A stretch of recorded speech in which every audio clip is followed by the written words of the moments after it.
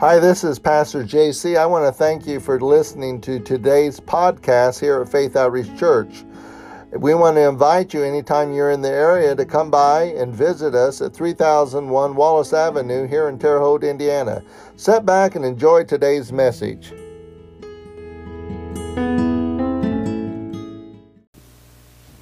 Okay, we'll go ahead and get started. Good morning, everyone. This morning, I thought we'd talk about motives, the why behind the what. And you know, in the film Chariots of Fire, we see a glimpse into the life of Eric Liddell. And he was a Christian missionary to China. But during his lifetime, he spent some time in Edinburgh, Scotland. And while there, which was his parents' birthplace, he excelled in short-distance running, rugby, and cricket. And after setting a new British record for the 100-yard sprint, they decided he would be a great contender for the Olympics that were going to be held a year later in Paris, France. And so he qualified for the Olympics, and once he got to Paris, he found out that the 100 meters, the heats for that race were going to be held on a Sunday. And so he immediately withdrew because he refused to compete on the Sabbath. And even though it was considered to be his strongest event, he decided he would run in the 400 meters, which he wasn't as good at, and he could run in it without it involving a Sunday. So right before the final race in the 400 meters, the U.S. Olympic masseur slipped him a piece of paper into his hand, and in it was written the scripture from 1 Samuel 2:30, "Those who honor me, I will honor." Liddell went on to win the race. He won the gold medal, and in the process, he set a new Olympic record for that event.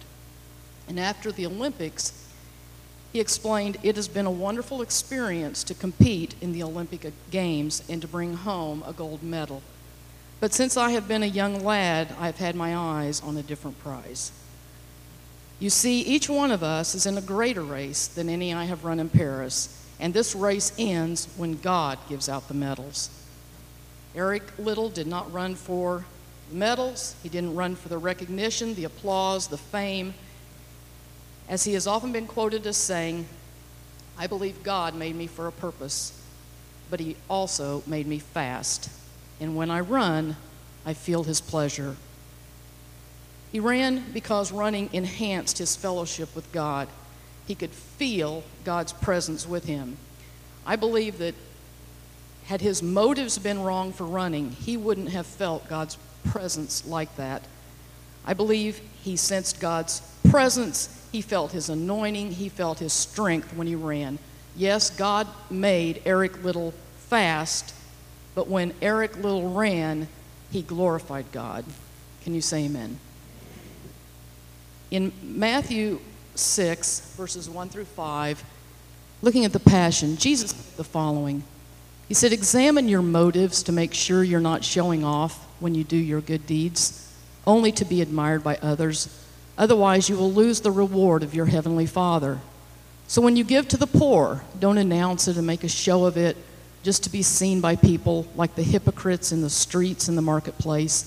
They already receive their reward. But when you demonstrate generosity, do it with pure motives and without drawing attention to yourself. Give secretly, and your Father, who sees all you do, will reward you openly. Whenever you pray, be sincere and not like the pretenders who love the attention they receive while praying before others in the meetings and on street corners. Believe me, they already received in full their reward." You know, Scripture tells us that our heart motive is what is so important. We must be vigilant to continually examine the reasons why behind the what we are doing. Every week, you know, I try to look at the hidden things in my heart. You know, why am I up here truly? Why, whose approval do I most seek after? pastor's, yours. It needs to be a pure motive in my heart. You know, the things that I do in secret need to be as important to me as the things I do publicly. God help me. You know, God help me if I do it for the wrong reasons. Help me to do it for the right reasons, because only then can God be truly glorified. Years ago, Mother Teresa was ministering to an individual in one of her clinics in Calcutta, India. And the man was extremely sick. He smelled horrible, and she was nursing some of his wounds. And there was a reporter nearby who was watching her. And he told her, he said, "I wouldn't do what you do for $1 million. And she told the reporter, she said, "Neither would I. I'd do it for Jesus." This morning, let's look into our hearts and let's examine the why behind our what. Why do we really do what we do, wherever we are? Here at church, let it not be for the approval of men. Let it not be for some reward we're trying to bargain God for. Let it not be to elevate ourselves above one another.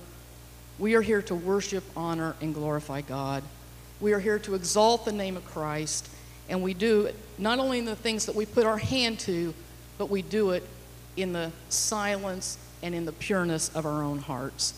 People are blessed, and the atmosphere is changed when we come together with pure motives and we do it all as unto the Lord. Can you say amen?